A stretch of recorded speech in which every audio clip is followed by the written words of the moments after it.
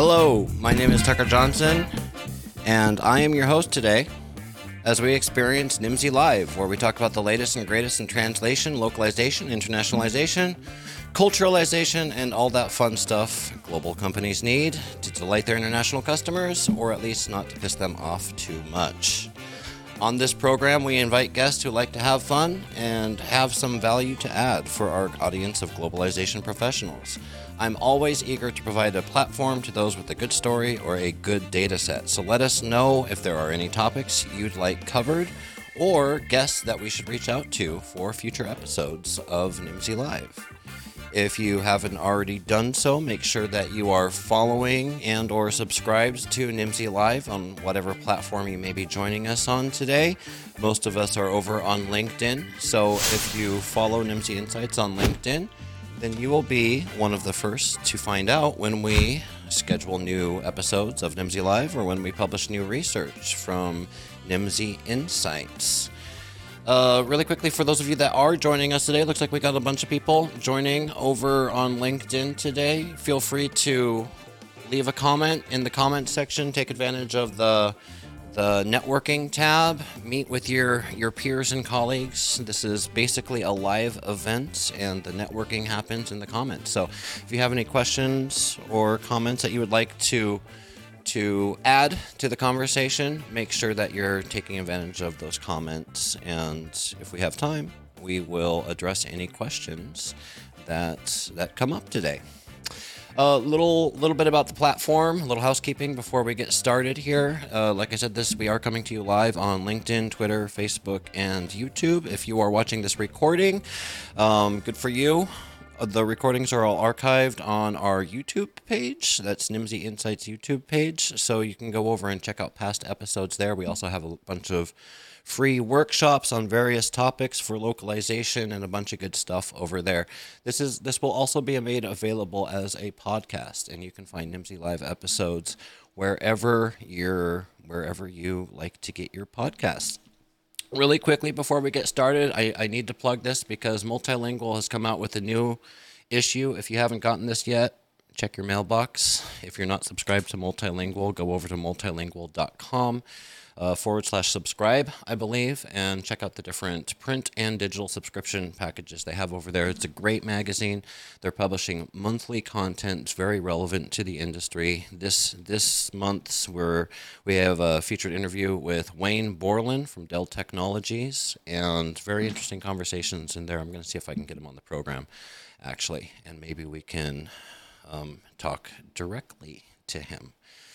So, without further ado, let's move on. Today, we are here to talk about global trends in marketing localization in 2023, and we have a very qualified guest from a very qualified company to talk about that with us. A quick intro here.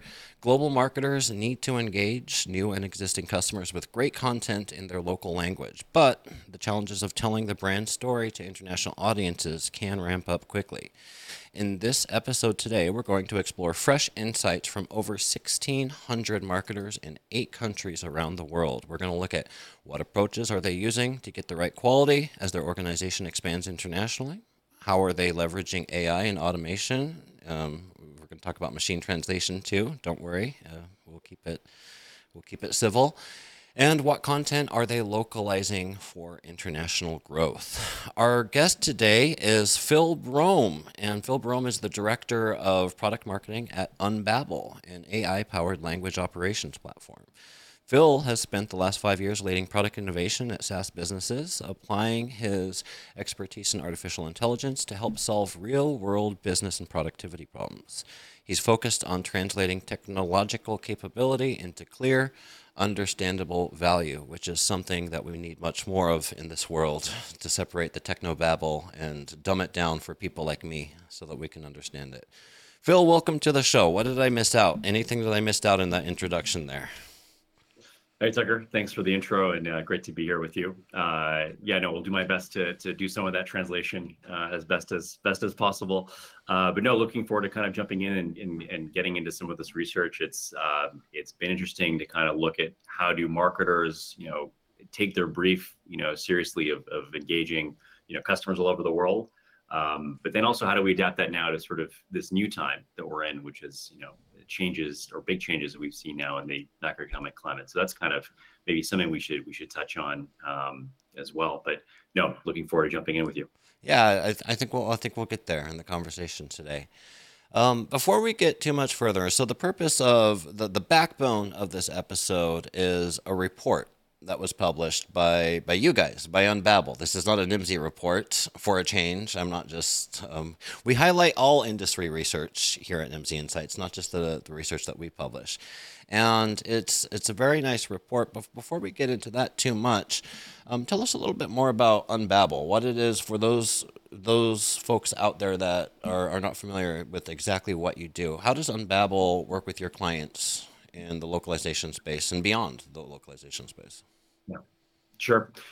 Yeah, so in Babel, we're a translation platform, and our role is to combine, the power of AI with, human input and human sort of get to human perfected translations by making it very easy and simple for businesses to translate at scale across their communication channels or their wherever they're publishing content, and to do so in a way that gives them very high levels of visibility into performance, into quality, into speed, so that companies can, connect with customers wherever they are in the world, to grow their operations, or just to, add improvements into their into how they translate currently. So that's a bit about on Babel. We kind of have a range of different options of how we do translation, starting from very simple sort of, run-of-the-mill machine translation, which is now I would say machine translation is becoming pretty commoditized, but all the way up through to kind of more of I would say, a professional translation approach. So we're trying to partner with businesses to help them find the right fit for how they need to connect with their customers wherever they are in the world. Nice. So for those of you that were not familiar with Unbabble, that's your crash course. Now that we've got introductions out of the way, let's go into the report here. The report is called Global Trends in Marketing Localization in 2023. Surveyed over 1,600 marketers from Brazil, France, Germany, Japan, Spain, Sweden, the UK, and the United States. Who's this report for, Phill? Why is this report, and who is it for? What were you hoping to accomplish there?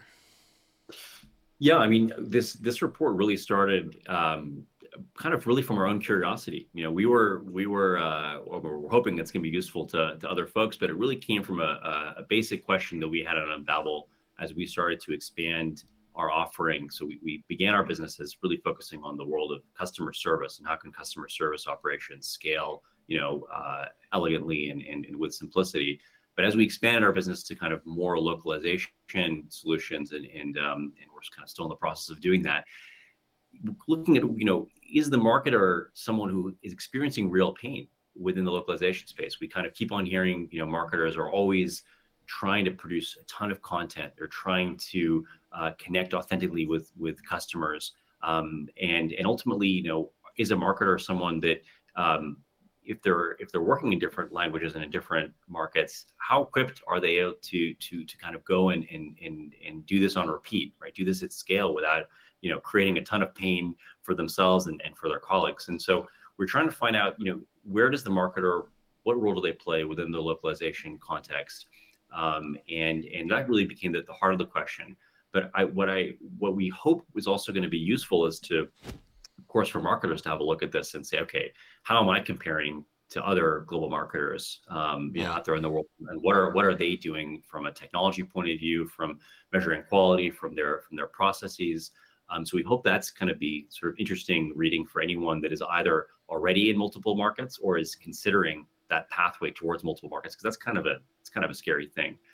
And then the third group here is actually that are often forgotten localization folks, which we never want to forget them.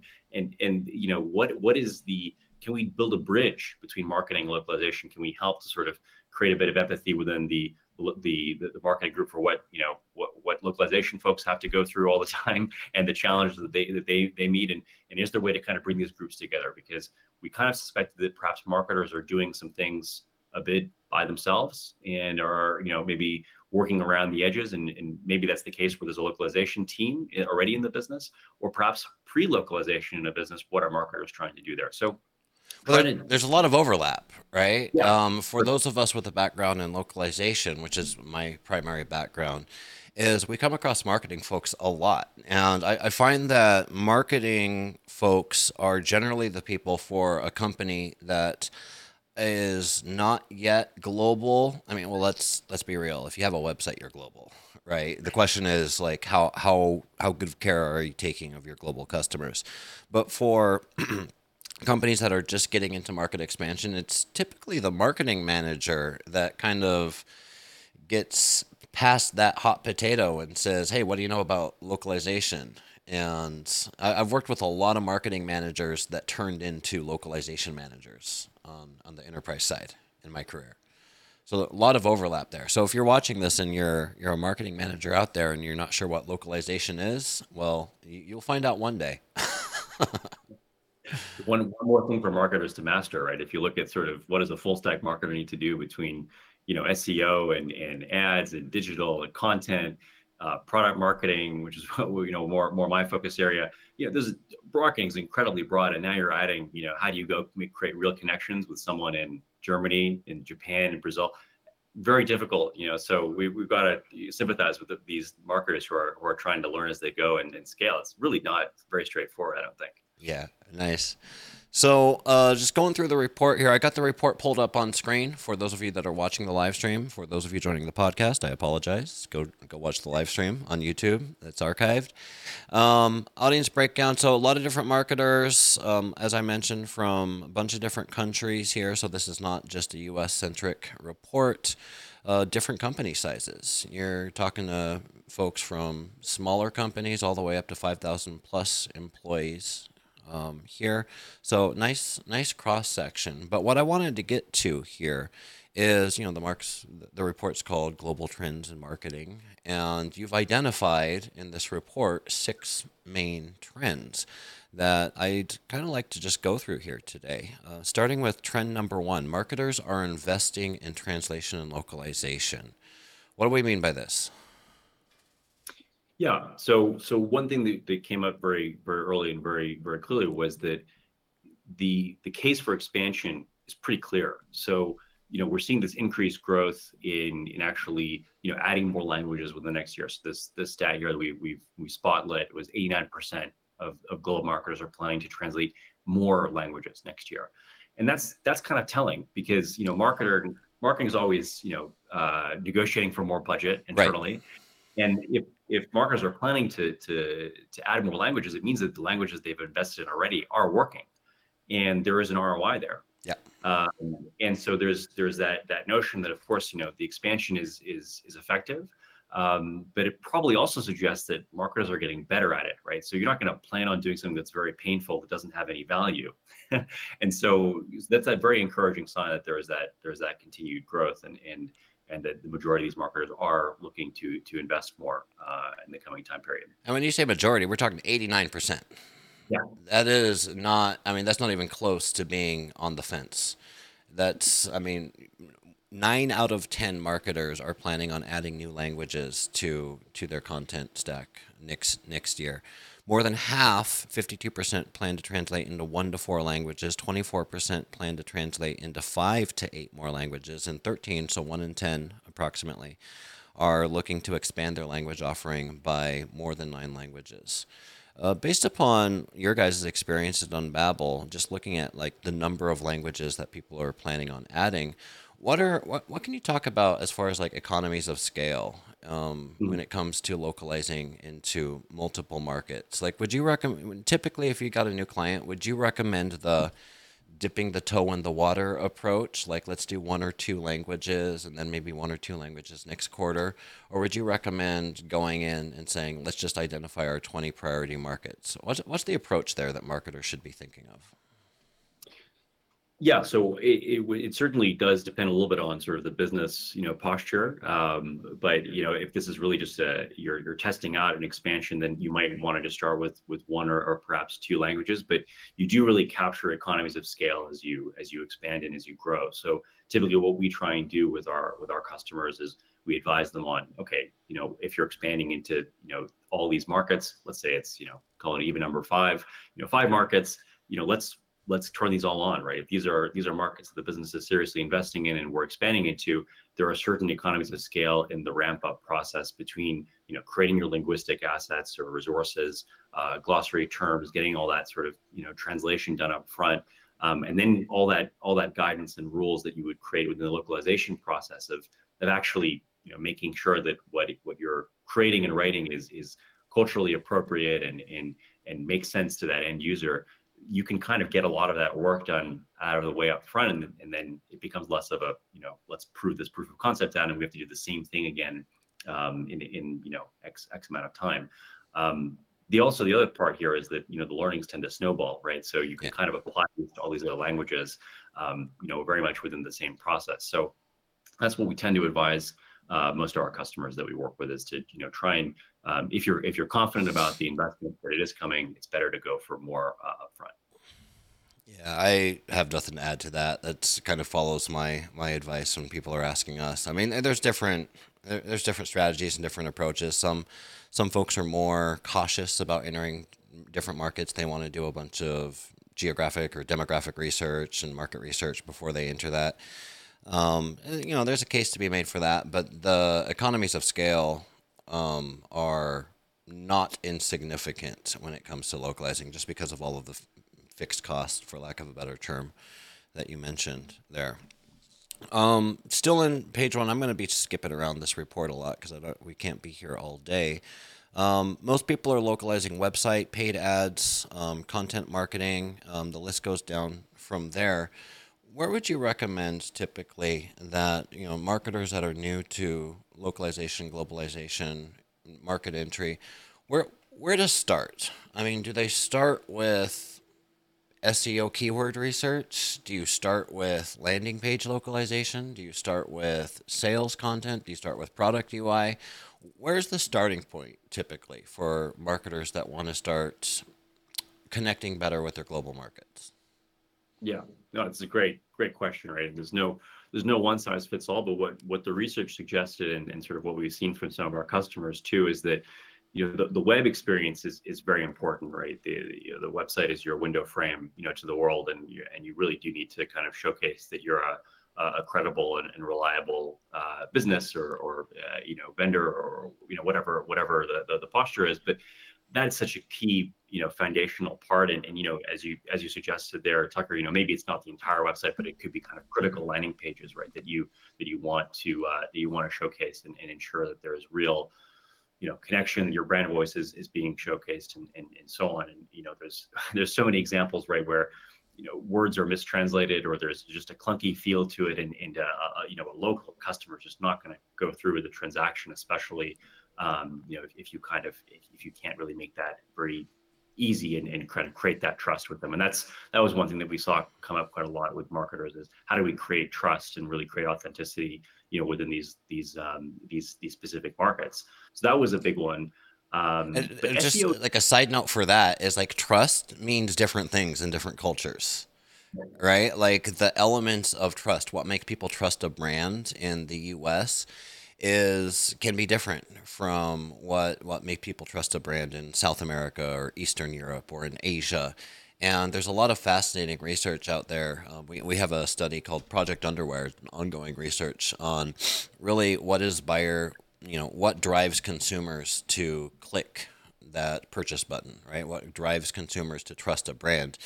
And things that are important in the U.S., things like, I don't know off the top of my head, like packaging, right? Like quality packaging in the U.S., people don't care so much about in Northern Africa. The localization on the packaging may not be that important, right? So these concepts of trust, and this is where it gets interesting, because localization is way more than just translating words.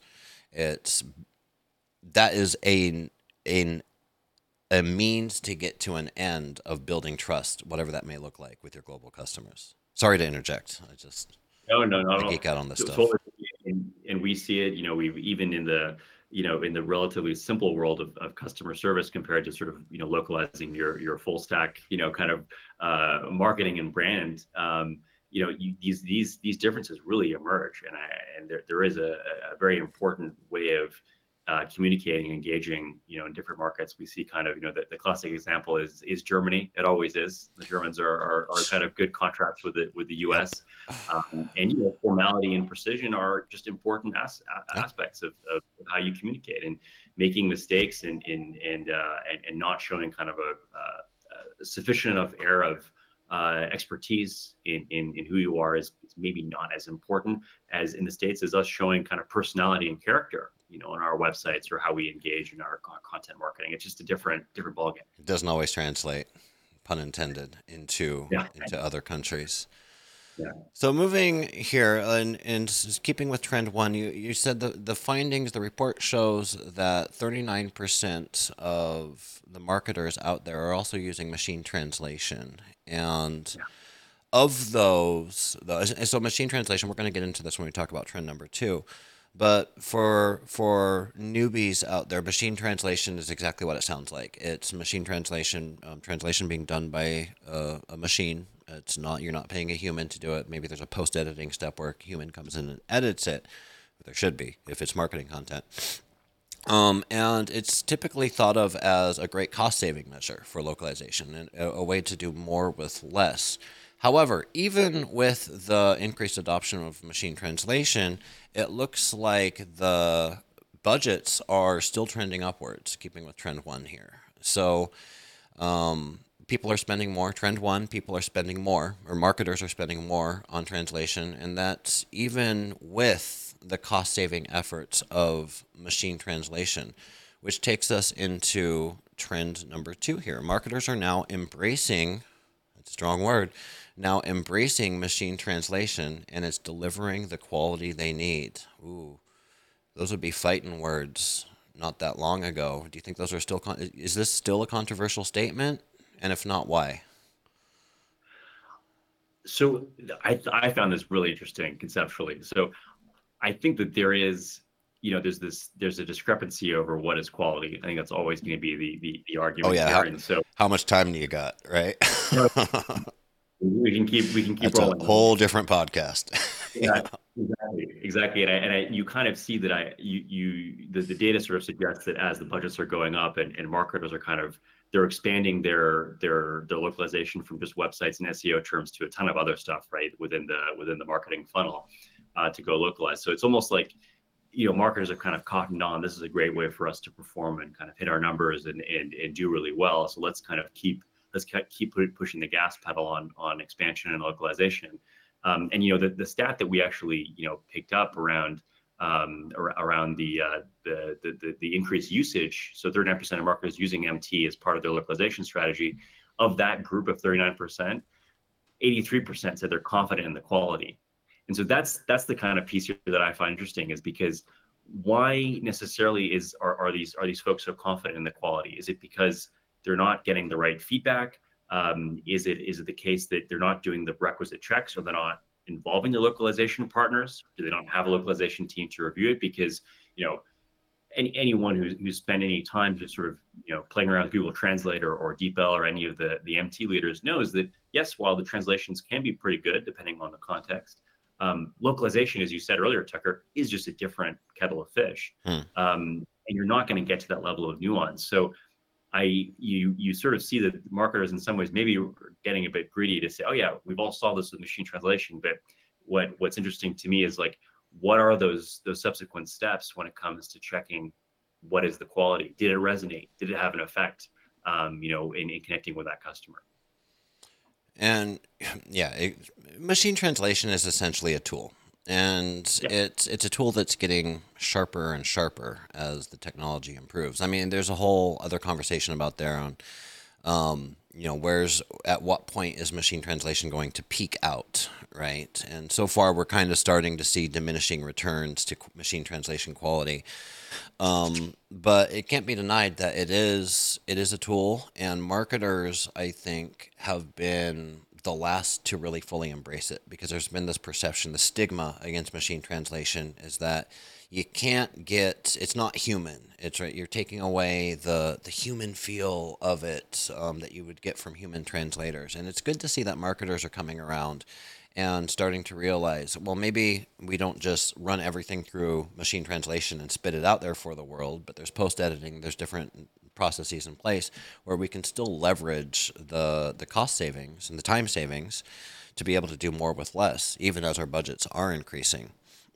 Looking at who's using machine translation is what was interesting to me reading this report is it's not just the big guys, right? This isn't 10 years ago or even maybe 5 years ago where it's like, yeah, Microsoft's using machine translation, IBM and Facebook and all those big guys, they're all using machine translation, but it's manufacturing companies, it's small startup companies, it's large companies of course too, it's retail companies, engineering companies. This is a pretty even split of the types of industries that are using machine translation over there. Did you notice anything in the research that says who's using machine translation versus who's not? Or is it pretty just generally split as this data shows? Any anecdotal highlights that you can add here? Yeah, I mean, this was a surprise. I mean, I Right? when Yeah. we were buying this, we almost put manufacturing down as like, okay, let's just include this because we should. Right. It's And like, yeah, they're not going to be using it. And there's holy no moly, way. Yeah, 49% of them are using it. they embraced it. Yeah, they've embraced it, and these more what you might consider traditional or back office or whatever pejorative term you want to use for companies that focus on engineering and manufacturing and logistics. These businesses are really drawn to to this technology and have embraced it. In some ways more than sort of your what you would assume is more of a B2C and kind of certainly faster moving businesses like retail and consumer goods. So this was a real kind of shock for us to see this spread. And I think less of a surprise to see that smaller companies were embracing. I think that kind of checked out against our expectations, but really surprising to see that more quote unquote traditional companies would be kind of leading the forefront of adoption here. And Karina over in the comments, Karina Balbo has a good point to me that when talking about machine translation, she says MT may be okay for FEIG, FIGs, French, English, Italian, German.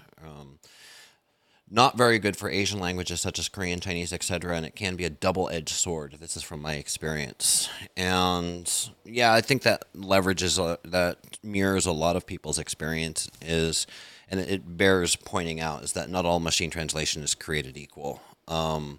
Machine translation is trained with large data sets, just like any AI is trained with large data sets. And there's a lot more data out there for French, Italian, German, and Spanish, the FIGS languages, than there is for, sub-Saharan African languages. And that's an area where machine translation is still developing. So I don't want to give you any marketers out there who may be listening.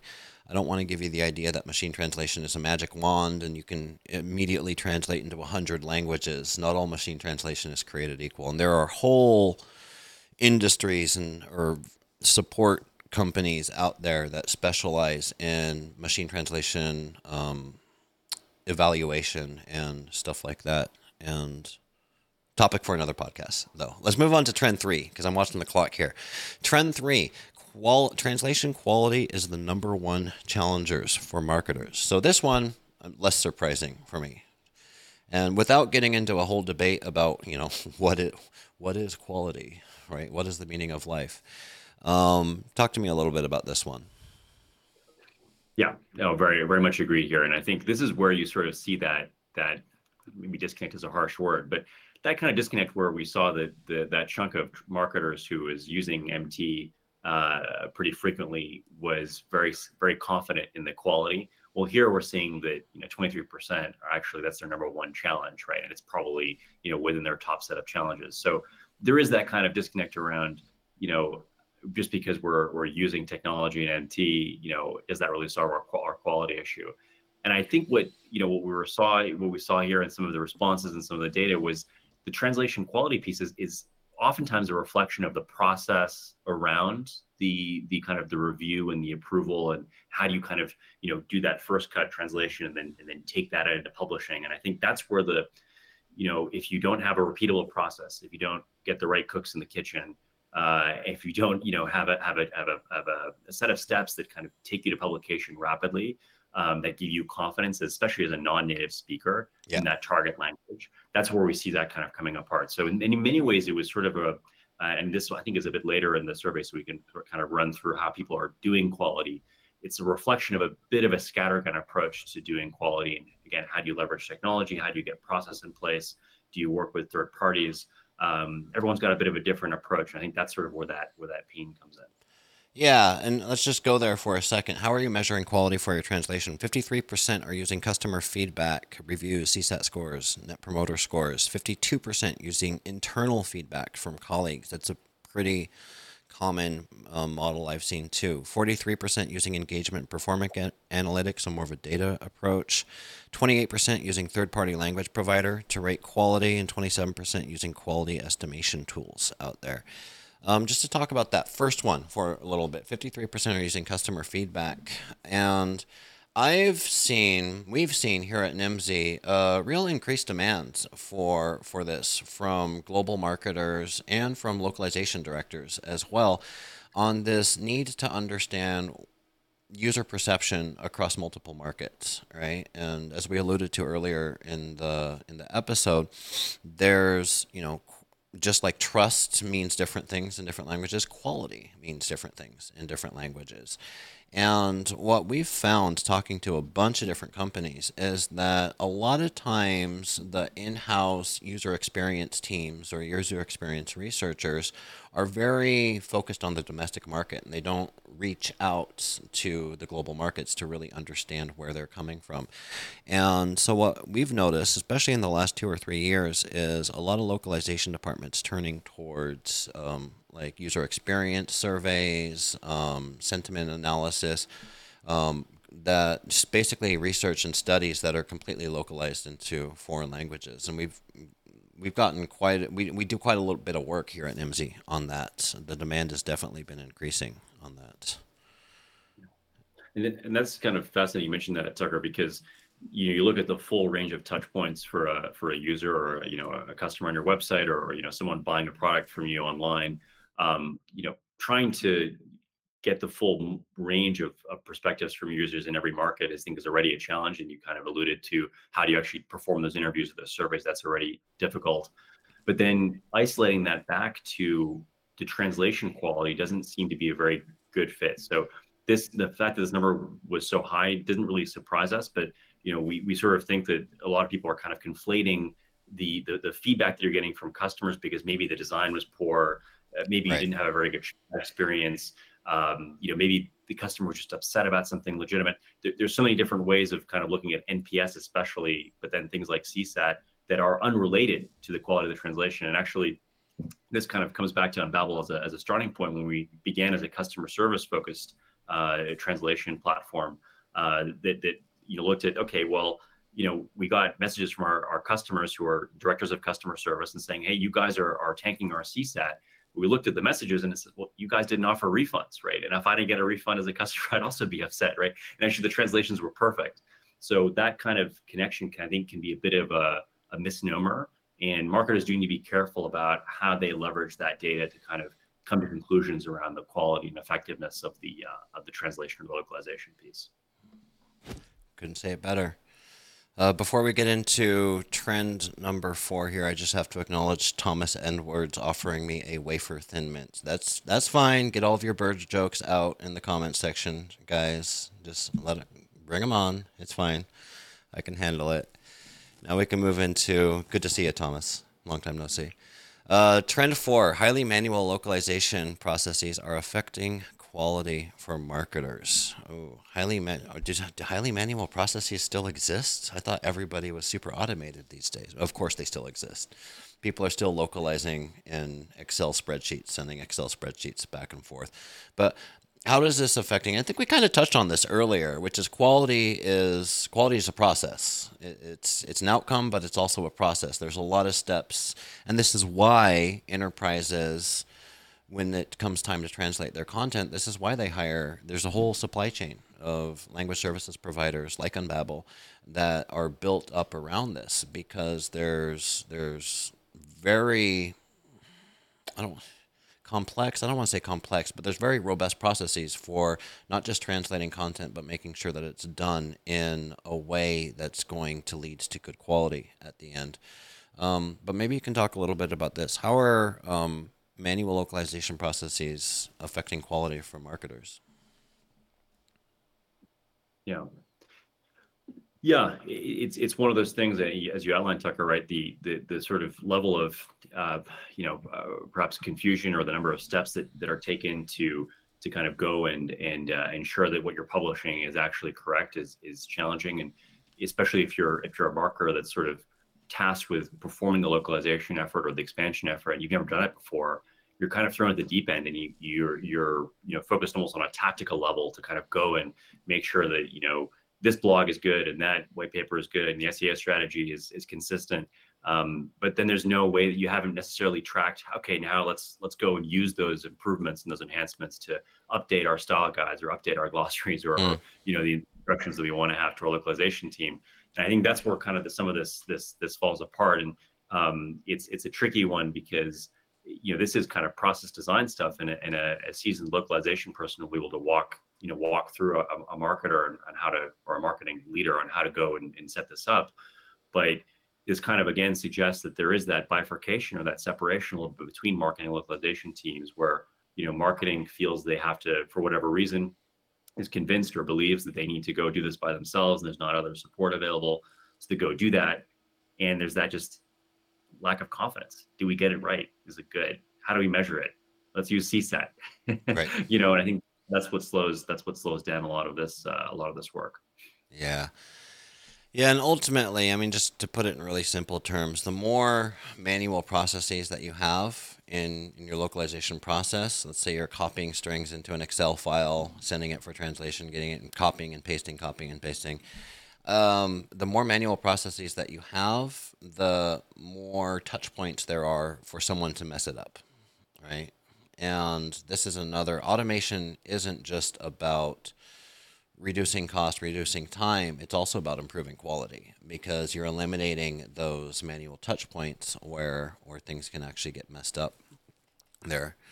Moving on to trend number 5, we see localization is driving revenue growth and other wider business goals. Ooh, we're talking about return on investment. And this is something that everybody likes to talk to, because everyone likes talking about return on investment, because that's what everybody's bosses wants to hear about, is the return on the investment. If I'm giving you X number of dollars for your marketing budget, what are you going to give me? What's that going to bring me back? So let's talk about localization driving revenue growth and wider business goals. What would you, because I mean, for those of us that have been around localization for a while, I mean, there's kind of a common sense factor in this. Like, if we translate our stuff and make it available in more markets around the world, we're going to have more customers and we're going to make more money. So there's kind of a common sense aspect to it.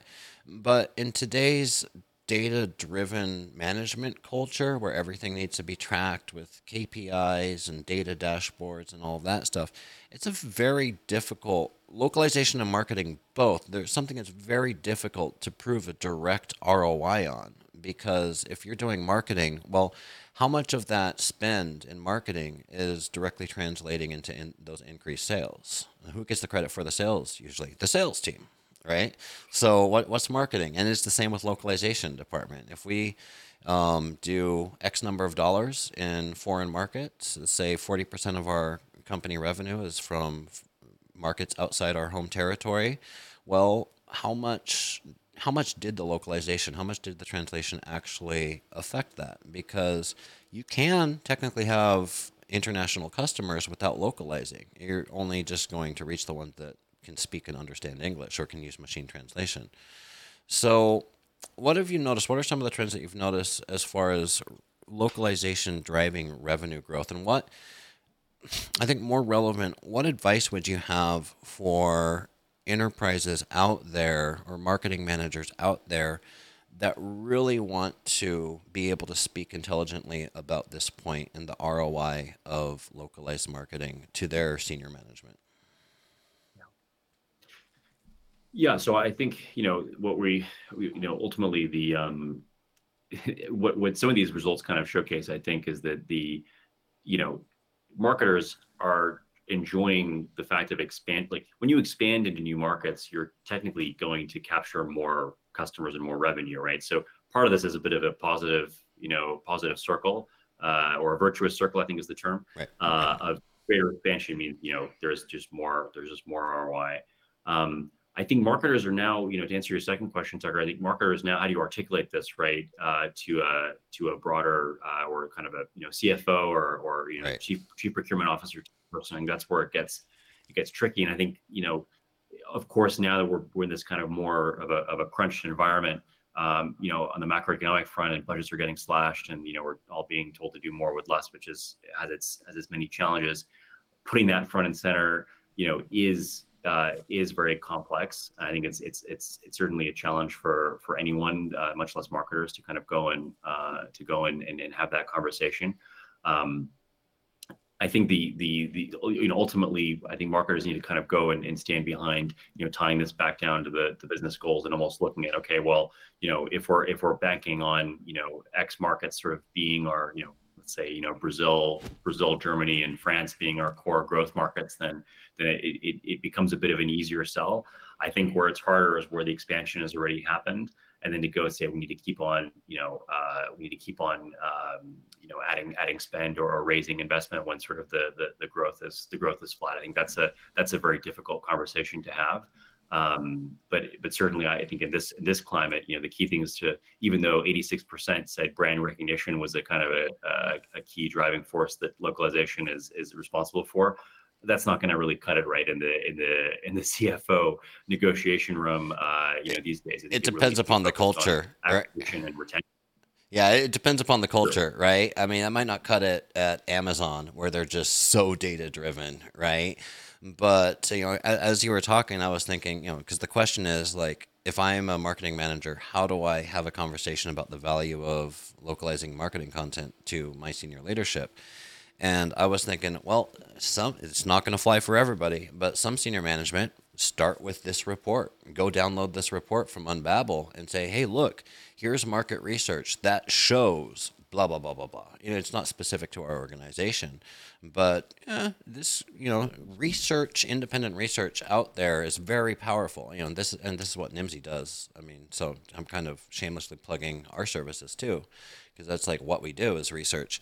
But independent research can be very powerful because there's a difference between you going to your boss and saying, I need more money because I think it's going to make us more money, and going to your boss and saying, according to this independent research, if you give me more money, we're going to increase that by X%.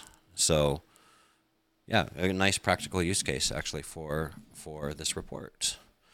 So trend 6, where we've made it almost through all of the trends here. The last but not least trend is companies in early stages of language operations are reporting higher quality. First of all, what do we mean by this? What do we mean by early stages of language operations, and what does that look like? Yeah, so language operations is a kind of category that is emerging. With Unbabel is pushing and advocating through our yeah exactly LangOps. Yeah, that's the new buzzword. Sorry, you got to have at least one. Yeah, you got it. So the concept is to try and give organizations kind of a central kind of command center, holistic approach that brings together the right people, that seamless process, technology at the right place and time to make sure that it's straightforward to communicate on a multilingual level with transparency and control, right? And it's almost kind of there is certainly room for the localization team and localization group to kind of almost inhabit this level of increased visibility and control and almost that advice to the business. But the idea is there's that kind of single owner, and you can kind of scale your approach to different languages in from one place, as opposed to silos, a lot of process, teams not talking to each other. That's kind of this chaos and confusion around language that we're trying to kind of combat a little bit here with our technology and our approach. And so I guess what this trend here is showing us is companies where they've started to have more of a central approach and to drive more visibility, those types of businesses are reporting, or they're at least they're saying that they are seeing higher quality, right? So if businesses can move towards more centralization around going to market in various languages, that's a big win. I think that's somewhat predicated on creating internal trust Yeah. and creating processes that work for both sides, right? So the challenge here is to say, how can marketing and localization teams come together that creates the process whereby localization feels very comfortable, Yeah. that we're doing things on brand, that it's to a high quality and so on. But then marketing feels, okay, you guys are aligning to our workflows because we publish 4 blogs a week and we want it to be fast. We just want it to be good enough, right? So there is that tension to resolve a little bit internally, and how do you kind of create a new process there? But centralization and kind of bringing things together in one roof, that's where we have seen from the survey respondents, that sort of it correlates to some higher quality. It's not always intuitive either, because localization it's kind of like marketing's redheaded stepchild. Like, it just doesn't give as much respect as it deserves. And marketing and localization have a lot in common in the fact that they are two departments, assuming there is a localization department, right, which is a big assumption. But they're two departments that touch on everything in the organization, right? And we see here, which stakeholders are involved in the localization process, and everybody's listed on here somewhere, right?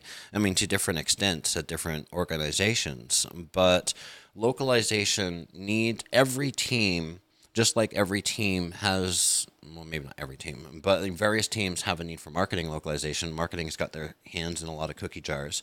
Localization serves a lot of different departments internally, from not just the product department, not just the sales department, but the legal department, the HR department. If you want to hire employees in foreign countries, you need contracts translated, right?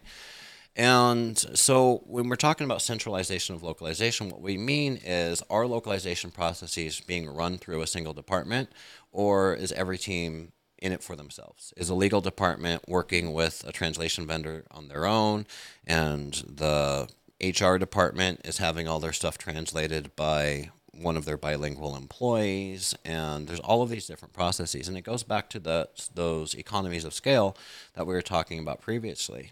Is with centralization, you can make sure not only are you taking advantage of those economies of scale when it comes to localization processes, but also is that the output and the quality is consistent across everything. If you have a different translation team working on your product UI, let's say, than working on the marketing UI, then how's the marketing content? How's the marketing going to accurately reflect the proper terminology if you're not talking across those? I was reading here, it says the survey revealed that 64% of global marketers report having a dedicated team. So that's what we're talking about, centralized localization, that handles localization across their company, of which 53% are extremely confident in the quality of their translations, right? It's like, okay, that doesn't seem that high. But then we go on and read, comparatively, out of the 31% who say each department handles their own localization, i.e., no centralization, only 30% are extremely confident in the quality of their translations. So having that centralization, I mean, the data does support your points, Phill, that having that centralization, not only are you being more efficient and taking advantage of those economies of scale, but also you're improving quality as we go along. Yeah, and I think this is where, to kind of tie it back up, Tucker, I think this is where, language actually does become, and I maybe could say language and localization actually is a strategic function in a business. Yep. And, I think many, until, probably very recently, it was viewed as sort of this necessary step that you've got to take, and it's just, part of the run of the mill, work of running a company. But no, it's actually strategic because of this notion of, if you can, bring your teams together, your various departments together, and translate, localize at scale, do so with efficiency, do so with trust, and get to quality outcomes that meet your business goals, that is actually a competitive advantage. Right. So what we sort of hope to, as there's more evolution and understanding of localization and translation and expansion in new markets, we kind of hope to see, and we certainly want to be part of as a business, making language a strategic entity within a business, because it really should be at the C-suite in these conversations. And I think some of this data kind of suggests, why that's the case. Well, and you mentioned, I like that. Preach it. Localization should be at the C-suite. You're speaking my language now, and I think probably a lot of people listening would agree with that. It's how do we get there?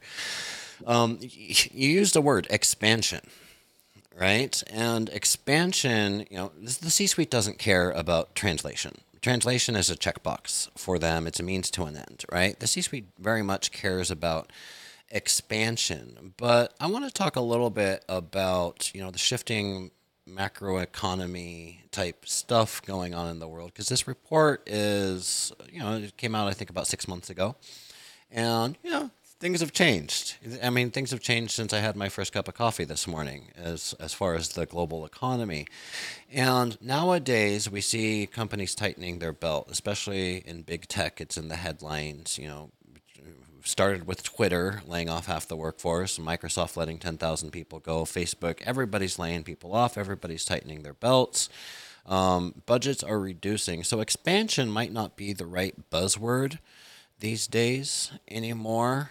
How has that affected budgets in the time since this report has come out? What changes? Let me just make a general question. In the 6 months since this report has come out, if you were to add an addendum today, like what are some of the anecdotal observations that you would list at the end of this report?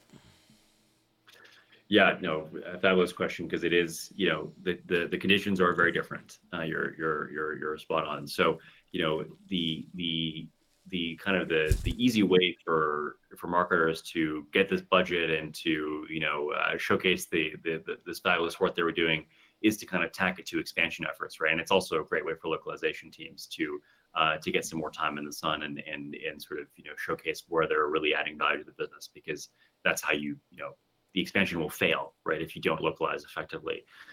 We've definitely seen, the last few months, budgets are tightening. I think that's pretty clear across the industry. So we're seeing kind of less discretionary spend in localization, in the role of customer service, in marketing localization as well. So there's definitely a tentative approach to where can we spend money and what's really critical spend. And I think the other thing we've seen, interestingly enough, and it does dovetail a little bit with what we see in the report here that I might add as an addendum, is kind of an increased interest or usage or kind of turning to direct, for lack of a better word, kind of direct machine translation players. So like going directly to a DeepL or going directly to Google Translation Hub, because it is again seen as we just kind of need to keep the lights on.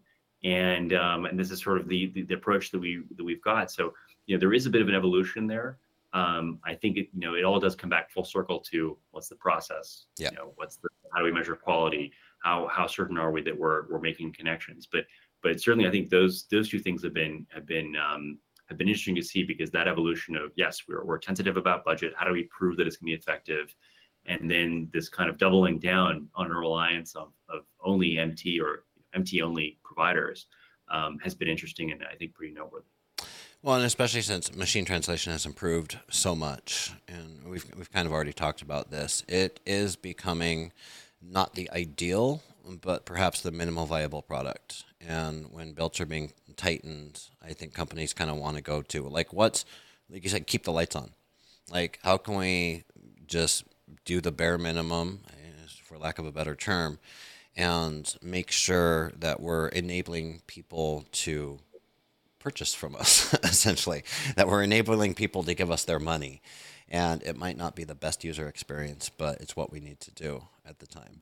But one thing I have noticed is that, localization and marketing as well but particularly localization, we don't see a lot of downturns that are specific to the localization industry, because regardless, if times are good, then people are translating new products, new contracts. If times are bad, then people are translating layoff letters and lawsuits, essentially, right? There's always going to be a need for localization until the machines replace us fully, which is a fun thought that I want to just spend 2 minutes. I would have loved to get more time on this, but Chat GPT, all of this AI. I mean, AI has been around for a while, and so it's nothing new for the AI geeks out there. But what we've seen with Chat GPT is that it has now reached this point where it is becoming more accessible to others. You don't need to be a PhD, NLP, P8, blah, blah, blah, other acronyms, geek, in order to have access to this type of technology. Is becoming more and more accessible for people every day. And one of its strengths is content creation and really getting into that domain of the creative space, which overlaps a lot with marketing. Really quickly on this big subject, what do you see as the implications of ChatGPT in changing the marketing landscape, and particularly the marketing localization as well? Yeah, it's a big question. I think it's several fold. Kind of with my answer. So I think one point that's, there's certainly a rising tide lifts all boats concepts here. So it's ChatGPT is great because it's I think it's really the first example of AI being kind of used as in a way that people can interact with kind of in any walk of life. I don't think there's been an example like this where you can kind of, obviously we're all exposed to algorithms and our Netflix, algorithm and YouTube algorithm and so on, but it's not interactive really the same way. And so I think there's a lot of misconceptions that will be broken around machine translation, which is great, because I think it is important that we have an increased use of the technology, and just this is just desensitizing artificial intelligence, which I think is fabulous. The thing there then is how do we kind of focus on, from a translation localization perspective, how do we then focus the most valuable human effort or work into kind of making, again, kind of really taking the localization aspect of that, because AI is very good and it's getting better. But how do we kind of go and isolate which parts of a translation are really critical to be translated really well? Or how do we make sure that we're adapting and changing our kind of brand voice in line with broader changes in society, or broader changes in how our business is evolving? And those things actually do require critical thinking and engagement. And one thing that we're trying to lead on is around just this notion of quality evaluation. So when we get translations at Unbabel, we're able to evaluate the translation quality and then pinpoint the areas where it was weak. And that's, for us is trying to kind of move the needle on, AI is great and it's making huge strides and huge inroads. How do you now also use AI and leverage AI to make predictions on quality so that we can then send those poor performing translations over to a human? How do you, obviously for post edition or for refinement, how do you then design great processes, right, to leverage things like ChatGPT? So I think it's an important watershed for us. I think there's a lot of excitement around it. Some of that is overhyped, and we still need to be careful around how it's used and make sure that it's not going to be a catch-all. If you want to spin up a press release on a new product that you've launched, you should read it a few times and make sure it's actually accurate. It sounds great, but it's not going to be quite where you want. But there's still, I think, a very important role for the human translator, for the localization expert. And I think that these things can be symbiotic. So it's a question of kind of letting the AI do the easy stuff. I know this is a kind of a trite statement, but this is great for letting AI do that, and then us doing the high touch, and much more nuanced work that's required to do localization. I think that's critical. Very, very good answer. That I love talking to people that actually have smart things to say about this. Speaking of which, I see Diego Antista in the comments section. If you're still here, I'm going to be talking to this gentleman too, Diego. And as soon as we get something scheduled, he has a company called Get Globy that's doing very interesting work with AI and keyword localization. Actually, something that's very challenging to do with humans and very costly. It has a very elegant solution for that.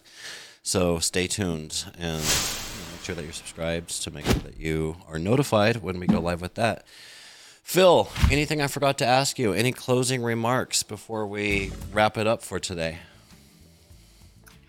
No, look, I think this has been super fun. Thanks so much for having us, Tucker, join. I think, look, the thing here, the final thing I'll say is that everyone in an organization should be a localization champion. I think whether you're in marketing, whether you're in product, obviously for localization, but I think that's what this report kind of shows. That's what we learned, is everyone should to try and focus, how can we localize better? How can we get faster? How can we create better processes and just think about it in the work that we're doing? So I think, yeah, go be a localization champion, and figure out how the business case can support that. But that's kind of my final note, I think. Excellent closing argument. Well, thank you so much, Bill. Wow, I stick the landing on this episode. Thank you so much, Phill. I'll take us out here before I make any other mistakes. Ladies, gentlemen, chat, we are out of time for today. If you enjoyed this episode of NIMSY Live, then join us next time, and you'll, like I said many times, subscribe, follow, all of that stuff. You'll be notified when we do new episodes. If you're already signed up, or if you're already following us, then you can go over to nimsy.com and check out the cool research and stuff that we have over there. My initial comment on this string linked some relevant research and case studies that might be interesting reading. So if you're on LinkedIn, go back and check out that first comment. I'll see if I can pin it after this event is over for more research. If you want to find out more about Unbabel, it's Unbabel, unbabel.com is where you can find out more about what they do. They have this, and under the Resource Center, they also have other research that you can peruse. Of course, NIMSY Insights, nimsy.com. We have a bunch of research. Our feature this month is going to be our Lessons in Localization series, which is an excellent series. If you want to hear how localization is managed, is it centralized? Is it decentralized? Who's taking care of it? At other companies like Vita Health, Datadog, Trustpilot, Pinterest, Babbel, Kayak, Electronic Arts, we have a whole bunch of these. Then you need to check out the Lessons in Localization series from NIMSY Insights on that. Lastly, I appreciate our guest today, Phill Brougham from Unbabel. I appreciate all of my colleagues here at NIMSY Insights doing all of the hard work so I can have these fun conversations. I appreciate everyone in our industry who fills out NIMSY surveys and schedules briefings with our analysts so that we can include you in our published industry research. And finally, I appreciate you, the audience, who are joining us live today and really contributing to the chat over there. I appreciate all the questions, all the comments, and especially the criticisms. And I will look forward to next time. Have a great day.